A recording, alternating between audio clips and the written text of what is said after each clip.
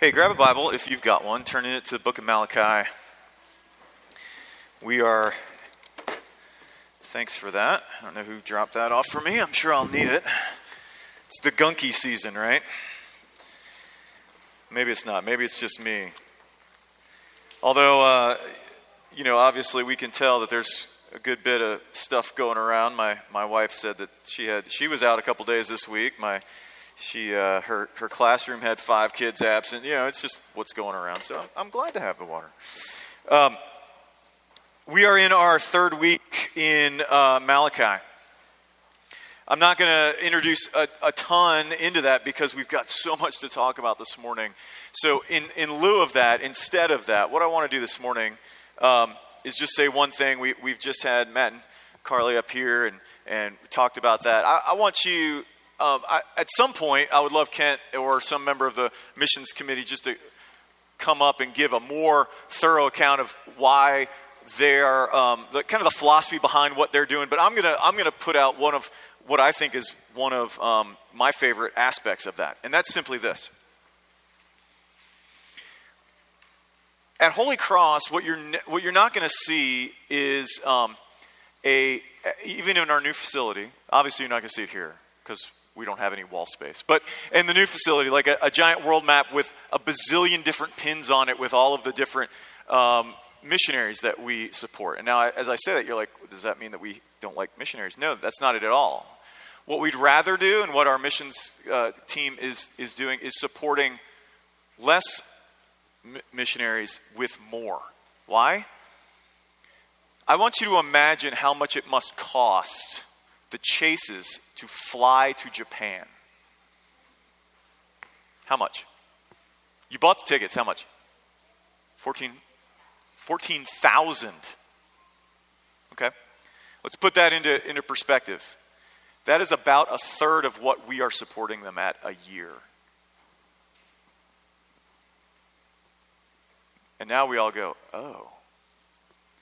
But what if the Chases, instead of coming home when they come on home assignment and they have to travel around to a bazillion churches, just had to stick where they are and go to like 2 or 3?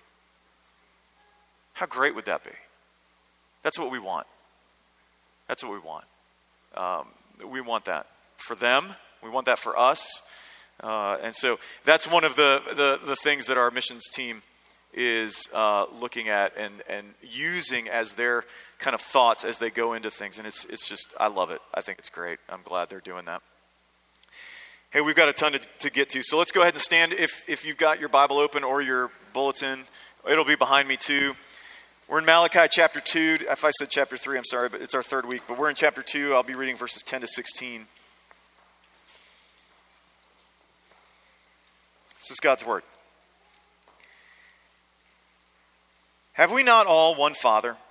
Has not one God created us? Why then are we faithless to one another, profaning the covenant of our fathers? Judah has been faithless, and an abomination has been committed in Israel and in Jerusalem. For Judah has profaned the sanctuary of the Lord, which he loves, and has married the daughter of a foreign god. May the Lord cut off from the tents of Jacob any descendant of the man who does this, and who brings an offering to the Lord of hosts. And this second thing you do, you cover the Lord's altar with tears, with weeping and groaning, because he no longer regards the offering or accepts it with favor from your hand. But you say, why does he not? Well, because the Lord was witness between you and the wife of your youth, to whom you have been faithless, though she is your companion and your wife by covenant. Did he not make them one, with a portion of the Spirit in their union? And what was the one God seeking? Godly offspring. So guard yourselves in your spirit, and let none of you be faithless to the wife of your youth. For the man who does not love his wife but divorces her, says the Lord, the God of Israel, covers his garment with violence, says the Lord of hosts. So guard yourselves in your spirit, and do not be faithless. This is God's word for our flourishing. Would you pray with me? It's a hard text, Lord. For all of us, I think. I feel it particularly this morning. And so I just ask that you would soften our hearts. No matter where we're at this morning in our relationships, soften our hearts to hear from your word, to be changed by it, to be faithful as you are faithful, to be faithful because you have been faithful. We ask you to do this in Jesus' name. Amen. Have a seat. So what I want to do this morning is prepare us for this a little differently, right?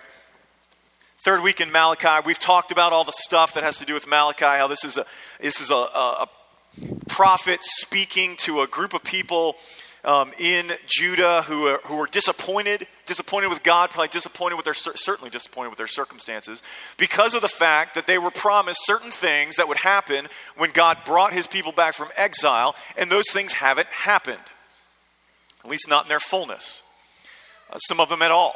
And so they're still waiting, and they're disappointed. And as their disappointment with God has grown, it has led to certain things. The first being doubt in his love for us, in his love for them. Because it's the first thing that generally happens when we find ourselves disappointed with God. We think, he hasn't really loved us. He's not really caring for us. He's not really faithful to his promises. And then last week, we looked at another thing that tends to happen, and that's kind of like half-hearted worship. Half-hearted because we go through the motions, but we don't really think that God really cares that much anyway, and so we go through the motions. And this is another thing that tends to happen.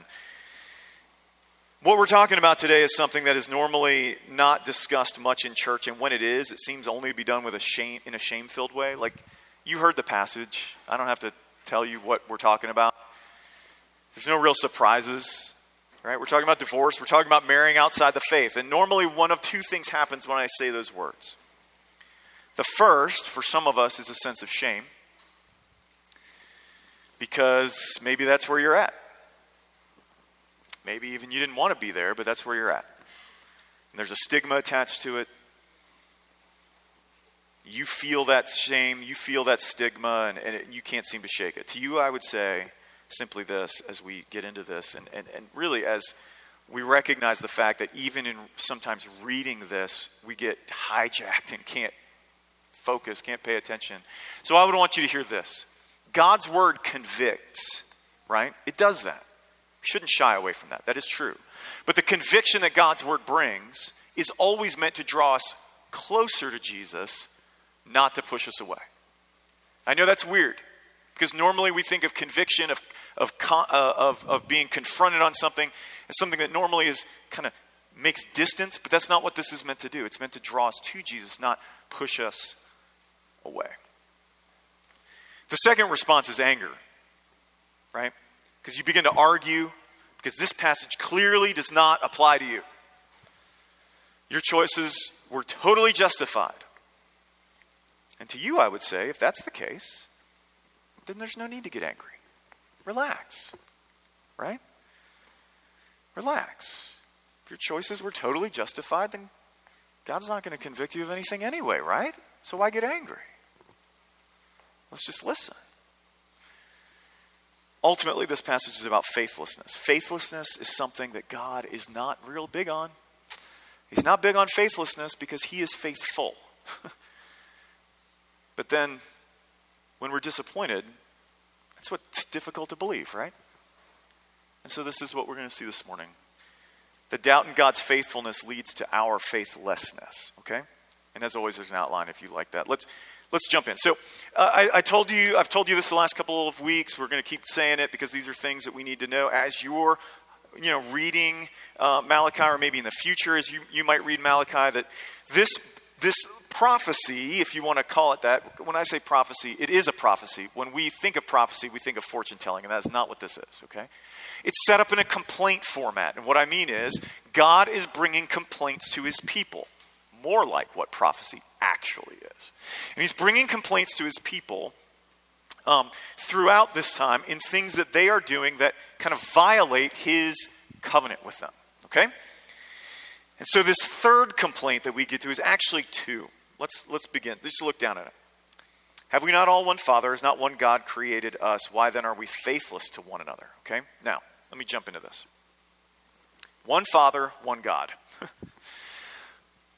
Remember that the scriptures are written to God's people. And so when it says one Father, what it is not talking about is the universal fatherhood of man or the universal fatherhood of God and the universal brotherhood of man.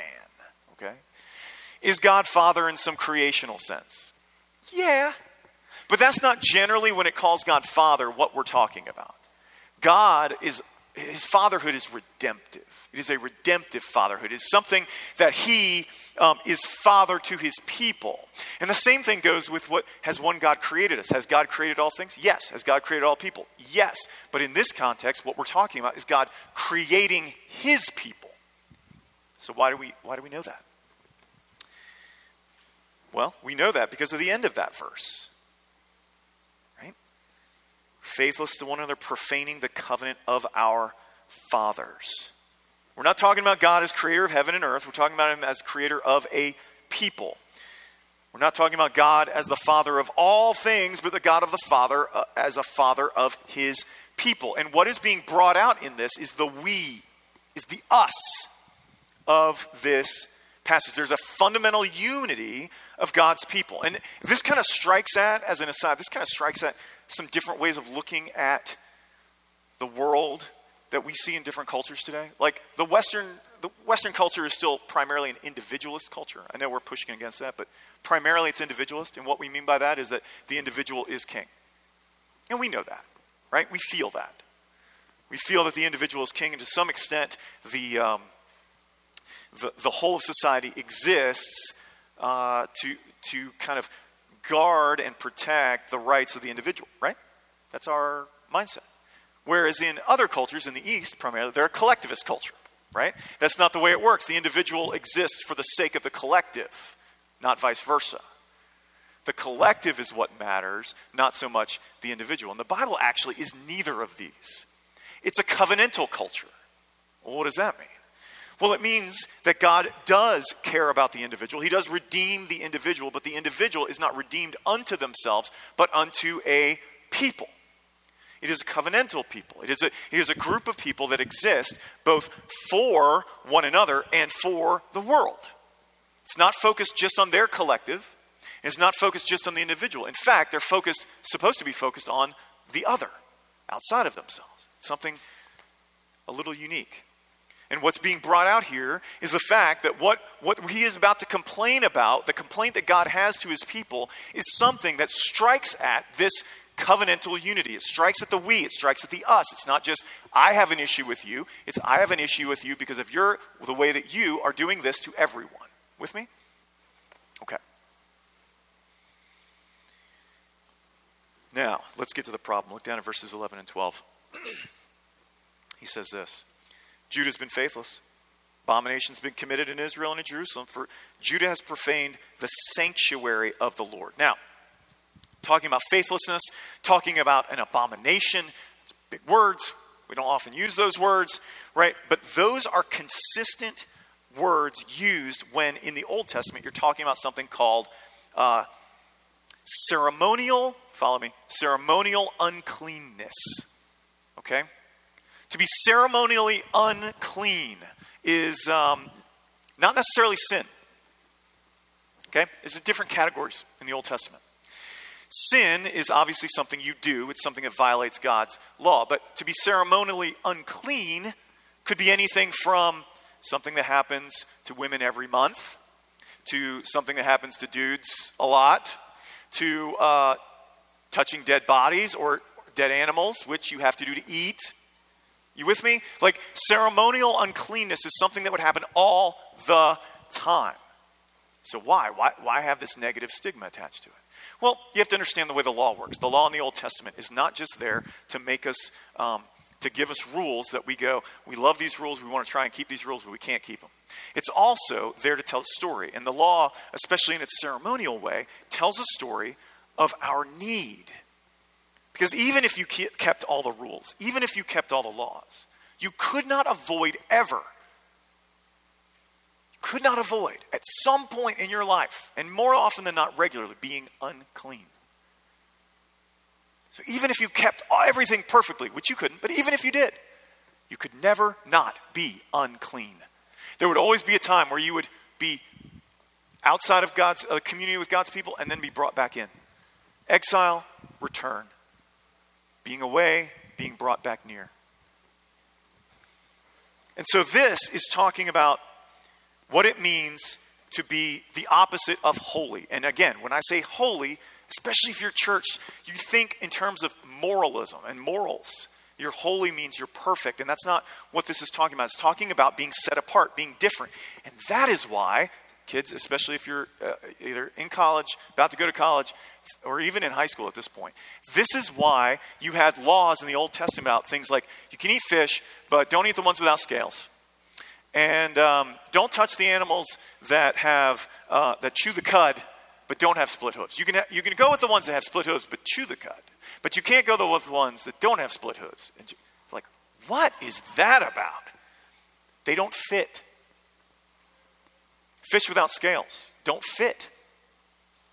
There's something weird that everything else is this way, and they are somehow different than everything else. And that's the whole point. The whole point is being holy is to be set apart.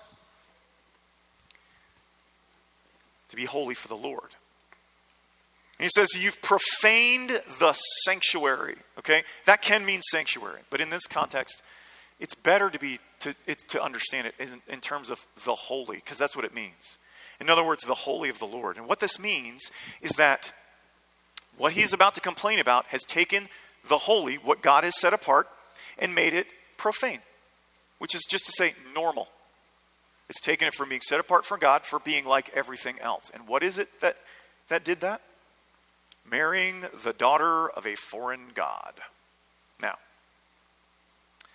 some of us, if you're familiar at all with this kind of concept, may have heard, may have even believed that this is somehow, especially because of the narratives in our culture right now, that this is primarily some kind of like issue with race, right? That God's kind of like a racist God. He likes Semites and everyone else not so much. But this isn't a racial thing at all. And we know that because you had this lady in the Old Testament. Her name was Ruth. You had another lady in the Old Testament. Her name was Rahab. They weren't Israelites. They became Israelites. In fact, they're part of the lineage of Jesus. So what is this about? This is talking about pursuing a relationship with someone who is not a part of God's people. Okay? What this is not talking about, because some of us in this room right now are already, the same thing that goes on when I first said those words is happening again.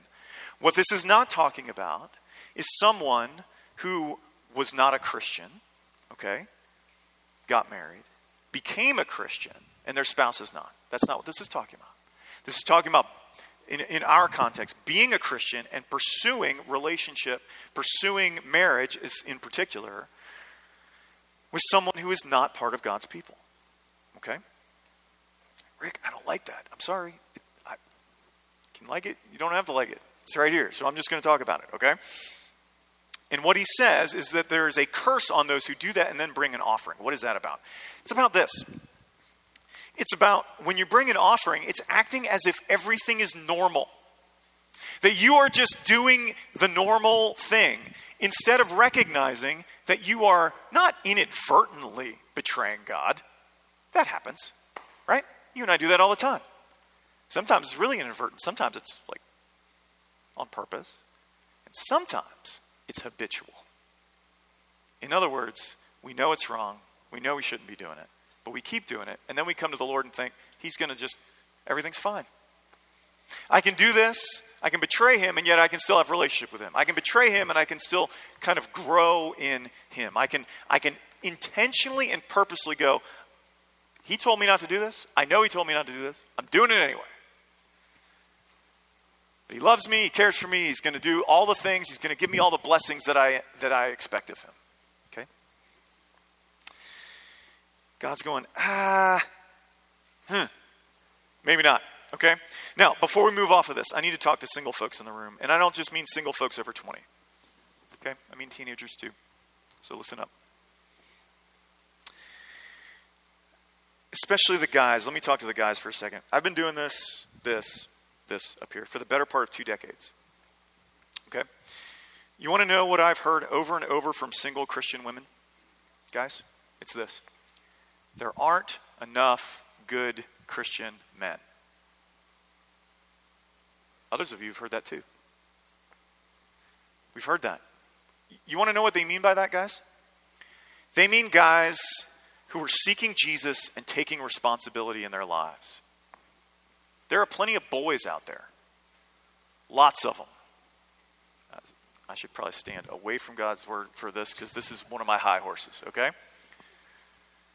There are lots of boys. There are lots of guys who just want to play. They want to play at life. They want to play at relationships. They want to play at their relationship with Jesus. They want to play with girls. They want to play with porn. They are not men. They are boys. Guys, you were not made for that. So these women end up dating and marrying guys who aren't Christian because those are the ones who are actually pursuing them instead of you. Now, that's the guys. Ladies, I know your relationship's going to be different. He's going to come around eventually. I know you don't really have a choice, right? I know that. I get it. I know you think he's the only one who'll ever notice you or find you special. But listen to me. God's word is not trying to make you miserable. I promise you. It's trying to help you. It's trying to protect you. Don't lower your standards. I know you're afraid, but trust me. It will not be better than nothing. It won't be. Now, let's get to the second thing. Look down at verses 13 and 14. This is where it kind of hits the fan, right? So here's what's going on. Men are upset because the Lord doesn't seem to be receiving their prayers, receiving their offerings. Same thing we looked at in the first set. They're kind of doing all this because he's not receiving their prayers and offerings while they are blatantly defying what he has said. And so what we're talking about here is someone who is living two lives. In one of those lives, they are a faithful believer. They show up at church on Sunday. They do their thing, raising their hands even. They're Presbyterian. Who knew? Like they're raising their hands. They're loving Jesus. They're maybe even tears. And then they walk out of this room. They walk out of church and they're living a completely other life. That's none of y'all. Don't worry. I'm sure it's nobody in here.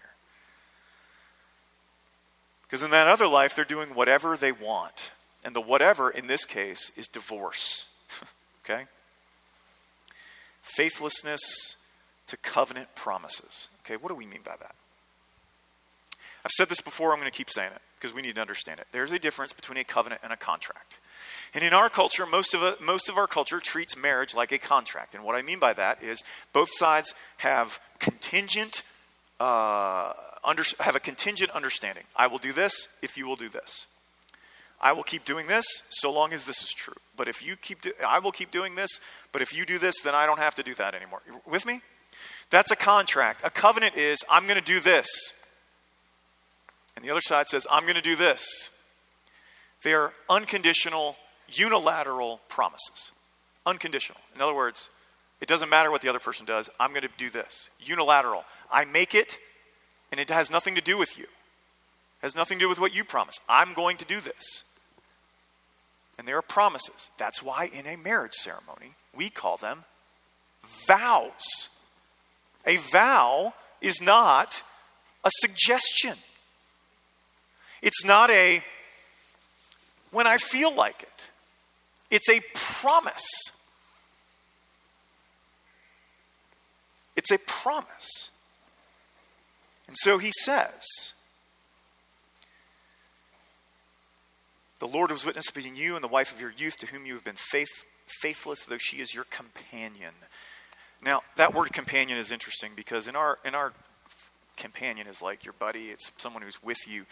The original here, the Hebrew, actually talks about two things that are joined together.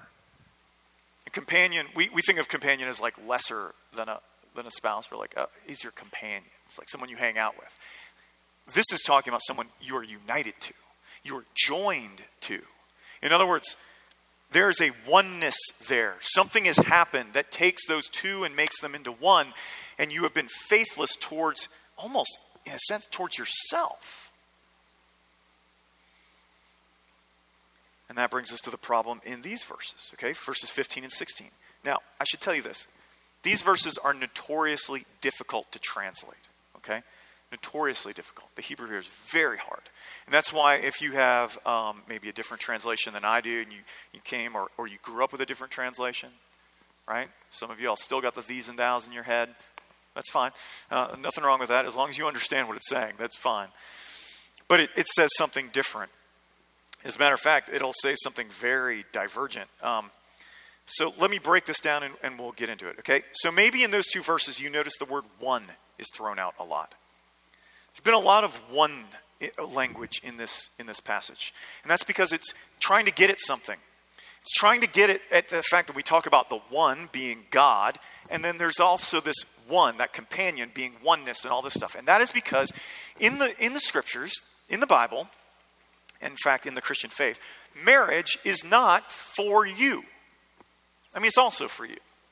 But one of the primary purposes of marriage is to tell a story. That's what Paul's getting at in Ephesians chapter 5 that we didn't read this morning. But if we did, you can go back and read it later. That marriage is meant to tell a story of Jesus and his people, Christ and his church. It's meant to tell a story. It's meant to tell a story of the one God. And if the oneness that two people have in their marriage is somehow broken apart, then that somehow says something about this one God. Therefore, like a lot of times it's said at the end of a wedding ceremony, right? What God has joined together, let no one put asunder, which means to tear apart. And then he gives another reason. One has to do with this oneness, this one God making them one, and so you're tearing apart that. And then he says, but it's also about this godly offspring. Now, no one in this church, this church is so full of them that it's not even funny. But there's something about that we need to understand. In God's covenant, and by covenant I mean his promise-bound relationship to make the world right, we need to understand there are two tracks in that, okay? We don't see them that way, and some of that's primarily because we've grown up if you've grown up in church, you probably did not grow up in a church that talked about a covenant a lot. And so in that sense, you have one track in your mind, and you think that's the track that it is. And that's the track in which, at some point, generally after the age of 12, because, I don't know, apparently that's the magic age. So after the age of 12, when you have some measure of self-reflection, you cling to you decide you want Jesus into your heart, and so you become a Christian, right?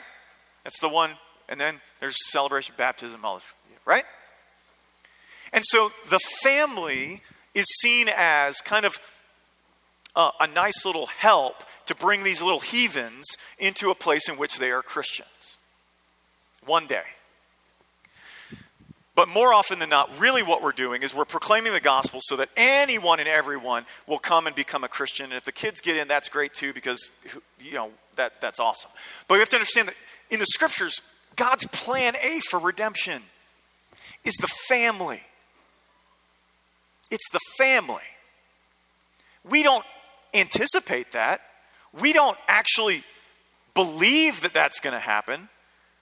Trust me, if you're a parent in this room, I know that most of you are terrified of the possibility, and what for many of you think is the likelihood, that your kids are never going to love Jesus. Right? There's no nodding. I know you. Stop. I know this is the case because we don't believe that God is actually going to work through our family to see our kids come to know Jesus. But when he says godly offspring, when Paul is talking to the Corinthians that Michael read earlier, and he says, your kids, the child of at least one believer is holy. What he doesn't mean is rescued, saved, and he's talking about set apart for God. Your kids. Parents, do you realize, like, if you're a Christian, your children have been set apart they're his kids, not your kids. And so we raise them in the nurture and admonition of the Lord, which is another way of saying we raise them in the gospel because we expect that they will believe it, that they will adopt it.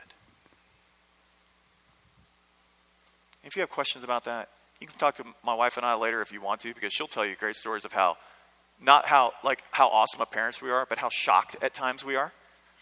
Because neither of us came from Christian homes, how shocked we are that our kids are just like, oh yeah, love Jesus, love him. going to do a Bible study now. Like, what? When I was your age, I was not doing Bible studies. Like, but it happens, okay? Don't talk to us about it. Like, surprise. That's why I would want you to talk to us, okay? Now, then we get to the verse that's kind of famous and yet really, really difficult. And here in this passage, translated completely wrong, okay? Look down at verse 16. The ESV says, "For the man who does not love his wife but divorces her, says the Lord, the God of Israel, covers his garment with violence." Traditionally and correctly, in fact, that verse is translated, "The one," or God, "hates divorce." I know that's hard for us to hear. And I think that's part of why it's hard to hear is why the ESV decided to go with a translation that, if you were to talk to a bunch of Old Testament scholars, is almost marginal. Because it's hard. And this is where the anger starts to come up, right? What do you mean God hates a divorce? What about abuse? What about abandonment? What about adultery? You know what's funny about that? And I'm not downplaying any of those things, by the way. But you know what's funny about that? This is the same thing we do with another rather hot-button issue. Like, we run to extremes to justify a practice that in the overwhelming majority of cases has nothing to do with those extremes. You don't believe me. Let me tell you. Did you know that there is a website called DivorceNet? In fact, there is. DivorceNet.com. On DivorceNet.com, I looked it up this week. It gives the top 7 reasons for divorce. Let me give you just the top 5. Number 1, and these are reasons not someone else has given. These are reasons that divorcees have given. Number 1, lack of commitment. It's another way of saying, I just don't want to anymore. Number 2, we've grown apart. We've grown apart. It's hard when you grow apart.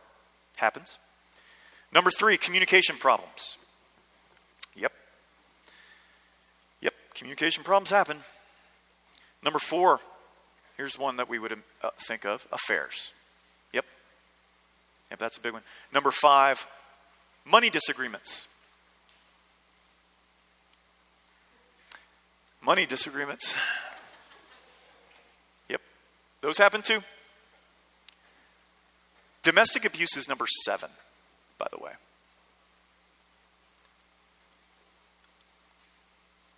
So I want to be sympathetic to the extremes, and some of us have been a part of those extremes, and so we're going to talk about that in a second. But I also want to note that most of the time, when we zealously guard the extremes, for some reason, everything else just kind of gets a pass and walks in on the coattails.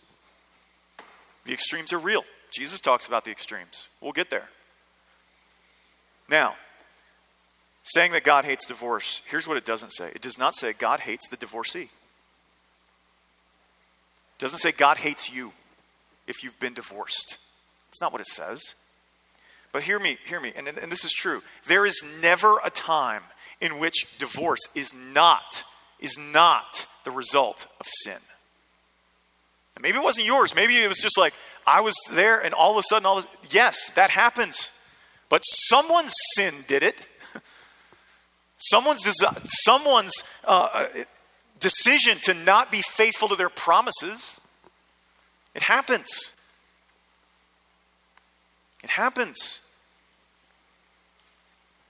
It doesn't mean your sin necessarily, but someone's sin has broken that covenant. Now, some of you are thinking, like, I know some of us are thinking this because it's just what we hear all the time. Rick, isn't it wrong to stay in a loveless relationship? Wouldn't it be better, especially for our kids, if they saw parents that loved each other? Well, I think this gets, again, what we've said a few times, the difference between our culture and the Bible when it comes to the understanding of love. Because in our culture, the foundation, the very core of love is affection. And if affection fades, then everything else fades. But in the Bible, the foundation, the core of this concept of love is loyalty. And everything else grows out of that. So to say a loveless marriage is to say a marriage without loyalty, not a marriage without affection. Anyone who's been married in this room for any amount of time knows that affection waxes and wanes. It's something you have to work on. It's something you have to be committed to. It's not always there. Right? loyalty is the issue. Others of you are thinking like, but I got married really young. I didn't know what I was getting into. Join the club. None of us knew what we were getting into. All of us thought it was going to be roses and rainbows all the time with minimal clothing. That's what we thought. That wasn't in my notes, by the way. None of us know what we're getting into. Another thing that some of you might be thinking, Rick, we're just clearly not compatible. Listen, I hear you. If marriage is supposed to be easy, if it's supposed to always be fun, if it's supposed to just be smooth sailing all the time, that is a great argument. We're just not compatible. The assumption being that there is someone out there with whom you are very compatible. So compatible that you will not have issues. There is someone like that. You. If you want to marry yourself, no, I take that back. You will still have issues with you. You will always have issues with you. I have issues with me. I have lots of issues with me. Why are we so incompatible with other people? Because they have stuff. They got junk. They have issues. You're going to deal with somebody's junk the rest of your life, folks. The question is who? Because there's no such thing as someone without junk, including you. Including you. Because someone else is dealing with your junk right now. What? Not me. I'm good and nice. And hard to live with, yes. Okay? Now, listen, let me get back to this. Are there biblical reasons for divorce? Yes. I mentioned 3 of them. Abuse, abandonment, adultery. Yes, those are biblical reasons for divorce. They are extremes. And divorce is an extreme answer to extreme situations. Okay? And it is extreme because it is not what God intends. Now, let me kind of drill this home a little bit, okay? I know we're running up on time, but just bear with me. You know when Jesus taught his disciples about divorce, and his disciples came, or someone came to him and they laid out this kind of role for marriage and or divorce, and they're trying to find out when is it okay to divorce. And it's not his disciples, it's the Pharisees. They're trying to catch him. And they do that because there's laws in the Old Testament for divorce, and the reason for those laws is to protect women, by the way, because the more you make it difficult for men to divorce their wives, more often than not always, but more often than not, the less divorce you're going to have. And especially in the ancient world where the guys were the ones who had the land and the provision, the ability to provide for themselves. So you had divorce laws because, Jesus said, of the hardness of their hearts, which is to say, you're going to betray God anyway, so I'm going to put laws in place to make it very, very difficult because some of you will not do it because of that. Others of you won't, but some of you won't. And Jesus says, you're married. Before God, you're married, and you're just married. And his disciples go, man, this is a hard teaching. If this is true, no one should get married. I mean, his disciples say that to him, and he doesn't go, oh, guys, you don't get it. It's not that hard. He's like, yep, pretty much. That's how hard it is. And it is that hard. So how can we be faithful? Well, first we need to talk about a gospel-fueled marriage. Here's what I mean. Both of these issues that he talks about deal with faithlessness. And the immediate way, it talks about being faithless to your promises. But interestingly, that is because of a deeper lack of faith. A lack of faith in Jesus. And as soon as I say that, some of us bristle. But follow me because it's probably not what you think. Let's start with the issue of marrying outside the faith. Most of us, at least intuitively, even if a preacher has never said that, even if you've never read it, most of us intuitively know that uniting yourself to someone who believes something fundamentally different than you is probably not a good idea, right? Right? Like, we kind of get that. I mean, just thinking through the logistics is difficult. We know that it's going to cause conflicts in everything from raising our kids to how we approach our finances, even to sexuality in our marriages. And that's just the logistical issues. What about the fact that if you're a Christian, right? If you're a follower of Jesus, you believe that he's rescued you from sin, death, and hell. and you believe that those who don't have faith in him are still liable for their sins and their betrayal of him, how do you engage emotionally in that? By choice. I'm not saying like, hey, if you're in that situation, like, I know that's hard and I want to have tons of compassion. That would be awful. I'm talking about people who choose to be in that situation. You would choose that? I'd love to have you talk to a few people, if you would, because I think they would tell you that's one of the hardest things they do day in and day out, is waking up with that emotional thought.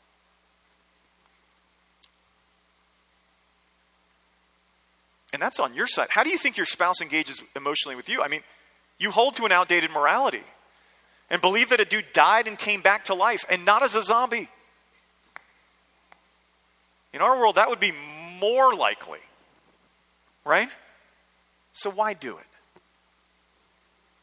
More often than not, we get ourselves in that situation because we doubt that Jesus actually cares about us. That he certainly doesn't know how we feel, and he won't provide for our needs, and we feel lonely, and we want someone to come in and fill up that space. We think our problem is that we need companionship. But it isn't. Now, don't get me wrong. I'm not invalidating your feelings. That's what some of us here are thinking right now. You're thinking, Rick is in full jerk mode this morning, and Rick does not know how I feel. And you're right, I don't. I don't know how you feel. But do you actually believe that you won't be lonely anymore if you get married? Some of you are like, well, it would be better. No, I actually think it won't. It'll actually be worse because you'll feel lonely while having a spouse. You'd be sitting next to them on the couch or lying next to them in bed and still feeling lonely. And then you go, what the heck is wrong with me? Someone's sitting right there and I still feel unknown and alone. If you are willing to turn away from Jesus to get that feeling to be removed, it is a great sign that feeling is not something that anyone else can provide for you. Because you are placing a burden on a spouse that they cannot bear. What you are looking for is something or someone to finally make you feel special, finally make you feel like you're enough, feel like you are desired, feel like you're wanted. And listen, the same is true for those of us when we are faithless towards our marriages. If you expect your spouse to fulfill all of your needs, you are placing a burden on their shoulders that will crush them. They are sinners, just like you. They are broken, just like you. They will fail to love you. They will fail to be kind. They will fail to respect you. They will be selfish and moody and mean and careless. There's a couple in this room been married 2 months. They're chuckling. They just learned this. More's coming. What you want is a perfect love. And of course you do. That's the love you were made for. You want someone who will love you unconditionally, who will bear with your sin, and someone whose love you will never lose. Do you see that what you're ultimately looking for is a reconciled relationship with God? Marriage can't bear the weight of your hopes because you weren't made for your spouse. And your spouse was not made for you. Jerry Maguire was wrong. You do not complete your spouse. You don't. You need to differentiate a little bit. You were made for God. You were made by him and for him. And because of that, you are only completed when you are reconciled to him, remade in the image of Christ. When you place those hopes on someone else, it crushes them. And you continue to betray the God you were made for. But when you place your faith in Jesus, because of his life, his death, and his resurrection, you are restored to God. And this frees you to love your spouse instead of trying to suck the life out of them. It frees you to give something to them instead of trying always to get something from them. And it frees you to wait for God's best instead of taking things in your own hands. Because marriage can never fix your problem. Only Jesus can. Now, I want to finish with something practical. Again, I know I'm running up against time, but this is really important. If you're new to Holy Cross, we care very deeply about marriages. And I think the marriages in this congregation can testify to that. Okay? But listen to me. That doesn't just happen. It's not like this is naturally you just kind of go along in life and everything goes fine. No, it doesn't just happen. You can't have two sinners living in the same house and expect things are going to go smoothly all the time. Divorce doesn't just happen. It's not like you wake up one day and you're like, I'm done. Now, some of us have experienced the other side of it where it's like, it seemed like that.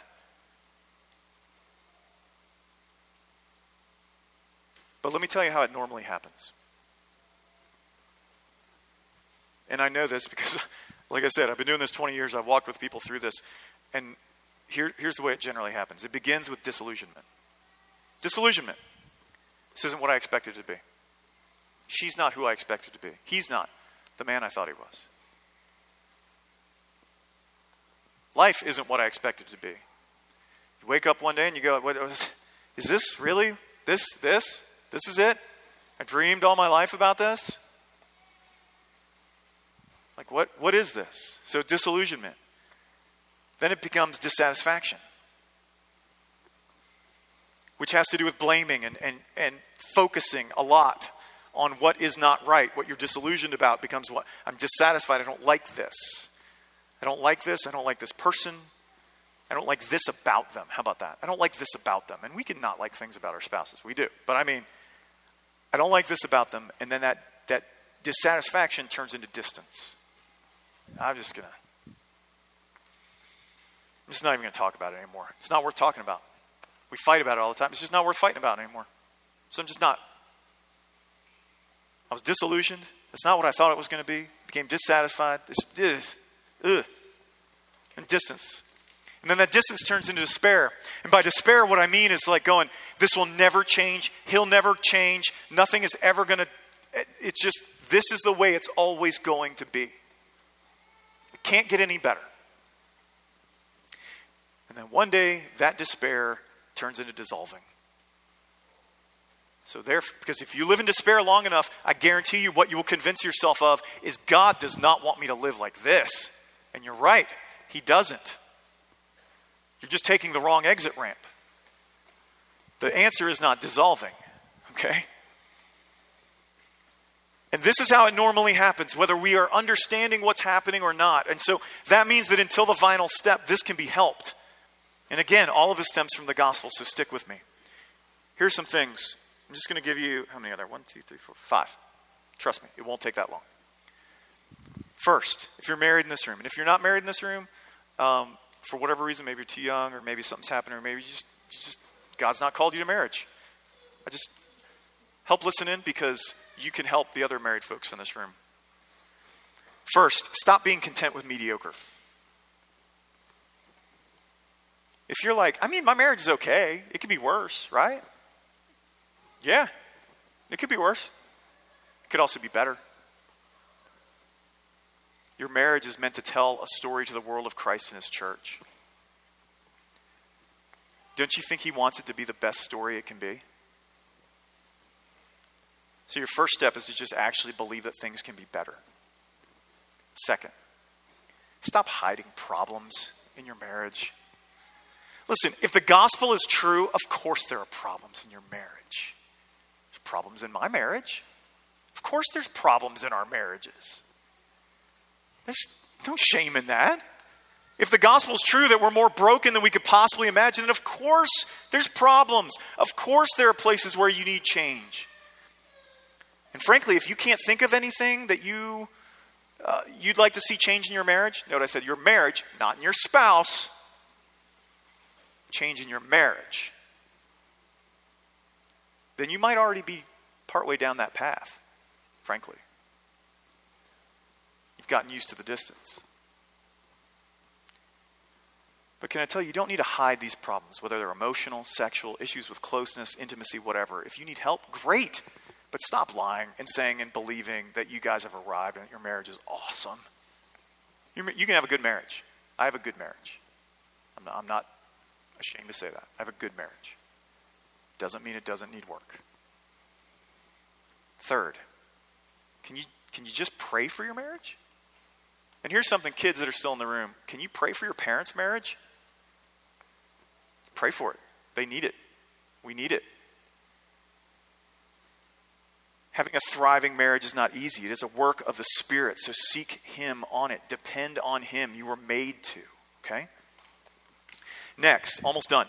Keep being curious. If you've ever come in to talk to me about your marriage, you've sat on my couch, you've heard me say this, okay? It's kind of my thing. I talk about it all the time. Because when you begin to assume that you know or understand why your spouse is doing something, why they said something, why they're acting a certain way, you are losing. You're losing. Because you wake up every day next to a different person. Because you and I change constantly. Constantly. You are not God. You don't know them through and through. You know a lot about them. You may have been with them for a long time. That does not mean you know everything about them all the time. Show some curiosity. You don't have to completely understand them. Ask, seek to know them. And then lastly. And notice what I'm not saying. I have not said the two words yet. And I'm not going to. You know what those two words are? Date night. Not said it. Do that, but that's not what this is. These are attitudinal changes, okay? Something bigger than date night. Which can be good. It can just be an excuse to go out to eat once a week or once a month or whatever. Lastly, ask the Lord to empower you to love without expectation. What do I mean by that? Try to outlove your spouse. Try to outlove them. And I don't mean try to do for them what you would want. I mean do for them, love them in the way that they would want. Outlove them. Because I've said this, I'm going to say it again. Look at me. You are hard to live with.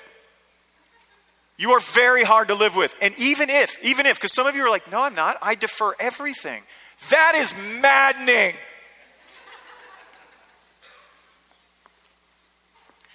Where do you want to go tonight, honey? Oh, wherever you want to go. What movie do you want to watch? Oh, whatever movie you want to watch. What kind of music you like? Whatever music you like. They could turn into a Stepford bride. Like, what is this? It's terrible. It's maddening, okay? It's maddening. Jesus has given you everything so that you don't have to have anything from your spouse. And that frees you to love without fear. Marriage is a gift from God, but listen to me, that gift is not like so that you are fulfilled. It is a path of discipleship. God put you in a relationship, joined you with another person because he thought this person really needs to live with another sinner so that they become more like Jesus. It is a path of discipleship.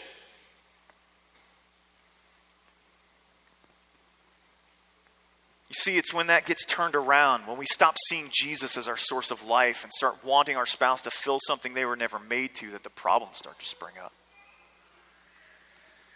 Which is why doubt in God's faithfulness, doubt in his faithfulness to us, to restore us, to give us what we need, to constantly love and care for us, that it's doubt in his faithfulness that leads to our faithlessness. Let's pray.